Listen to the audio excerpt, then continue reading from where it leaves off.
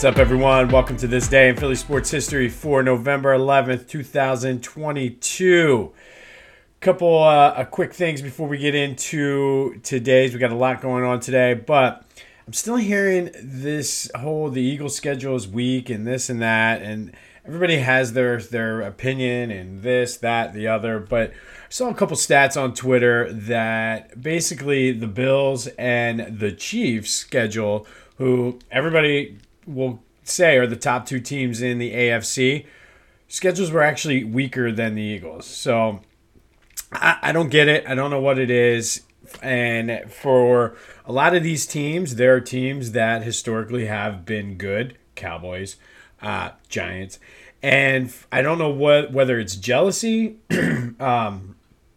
what it is, but the fact that it's Giants and Cowboys and they are basically playing the same schedule because they're playing the same AFC South and the same NFC Central, but nobody ever said Cowboys or Giants fans were smart anyway, so we'll leave it at that. I love living rent-free in their head because at this point, nobody's worried about them.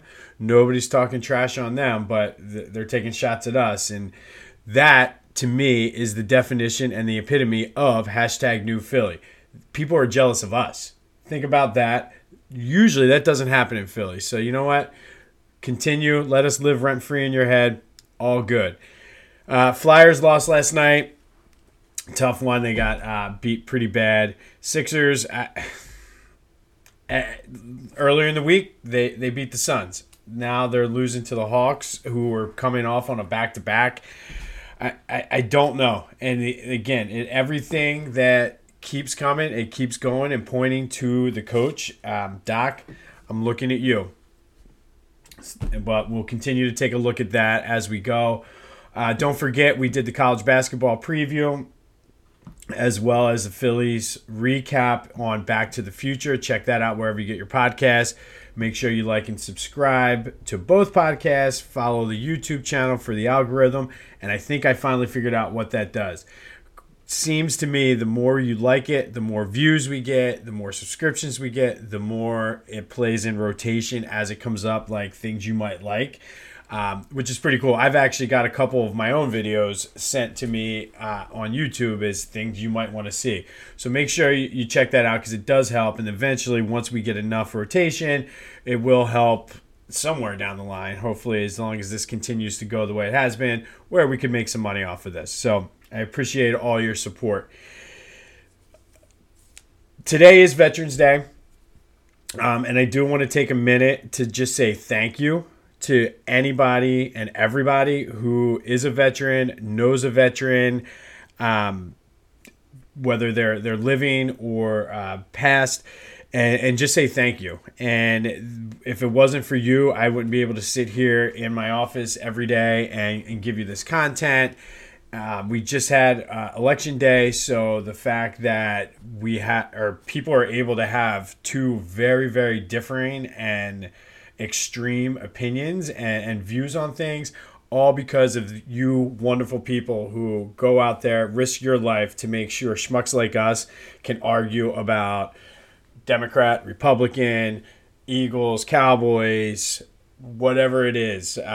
So thank you from the bottom of my heart. And I did talk to, it was an interesting thing, and I never realized this, but somebody I work with, her boyfriend is an active military member and kind of gets uncomfortable and doesn't like when people say thank you for your service for him because he looks at it as something that they force him to do. And I'm not going to tell anybody how to feel, especially a military person. But to me, you were brave enough to even sign up to go into the military in the first place. So for that, I do thank you. So happy Veterans Day. Make sure if you see a veteran, you know a veteran, tell them thank you from me because I do appreciate it from the bottom of my heart. Thank you.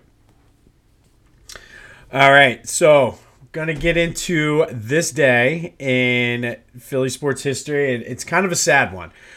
This day in 1985 was the day that Pelle Lindbergh officially was pronounced dead from his car accident They had waited till his dad had come in from Sweden to I guess, say goodbye. For all intents and purposes, he was, I guess, brain dead, and they were keeping him alive on the ventilator after his car accident. For those of you who don't know, Pelle Lindbergh was a 26-year-old goalie who, after a team party at the practice facility, got into, I think it was a Porsche. His car was speeding. Obviously, they were drinking a little bit. He wasn't able to manage the curve and crashed head on, I think, into a tree or a pole or something. Or it might even have been a building. But either way, tragically taken from us. They did find that his blood alcohol level was more than double what the legal limit was in New Jersey at the time, which is just sad. And another PSA, I feel like I'm being preachy today, but that's okay. Especially if you have millions of dollars and you are a professional athlete or anything, call a cab, call an Uber, walk, do whatever. Don't drink and drive, because luckily for it, well, I shouldn't say luckily, but in this case, he was the only victim, but that could have been a family. It could have been whatever. So just make a smart decision. And I'm going to stop being preachy today. But a little bit of stats on Pelle Lindbergh. The season before, he was the Vezina Trophy winner, which is the top goalie. The Flyers were in the Stanley Cup Finals. They lost to the Edmonton Oilers, who were just a super team back then. But the promise was there, and they had started off that 85-86 season 12-2, including like winning 10 in a row. And then tragically, Pelle Lindbergh died. That season, they would still go on to win the Patrick Division. They would lose in the first round to the Rangers, but basically they were emotionally spent. It was just a tough season for them. The fact that their star goalie, their friend, tragically passed away. So nobody, I think, could really blame them for just coming out flat in that series. On a bigger level, while it's unfortunate, yes, that a guy lost his life at 26 years old in such a tragic way, from a team perspective, I feel, and this is right after that, is around the time I started to at least know what was going on with hockey, I feel the Flyers have not had a goalie since Pelle Lindbergh died. I don't know if it's, we talked on Back to the Future a couple of weeks ago, or it might even been a couple months at this point, about curses and how the curse of Billy Penn, and I don't know if this is the curse of Pelle Lindbergh or what, but I mean, I think of the group they had, Hextall was probably the best, but then you're throwing out like Brian Boucher, Roman Cechmanek. They brought in guys like Van Breeze, JVB, and Marty Biron. You had Robert Ashe, Sergei Bobrovsky, Michael Layton, and they were always not quite that upper echelon, I guess you could say. Like, Pelle Lindbergh was going to be up there with like the Patrick Roys and the Marty Brodeurs, and Dominic Hasek, and those guys who were just all-world goalies, and he was taken away from us too soon. So this day in Philly sports history, 1985, Pelle Lindbergh is officially pronounced dead after having a car accident after a team party on November 10th. So sad day, but big game tonight. Two big games, actually, in my world. We have the Upper Dublin Cardinals taking on the Great Valley Patriots at Cardinal Stadium in the second round of the District 1 playoffs. Let's go Cards. Also, a huge game for the Temple Owls. They take on the Villanova Wildcats, and now that is the fourth time in 5 days we've mentioned Villanova on this podcast. There you go, Matt. But Temple, they're going into the meat and the rough part of their schedule, so hopefully they can come out and show me something. Let's go have a weekend. Happy Friday, and until next time, I will see you when I see you.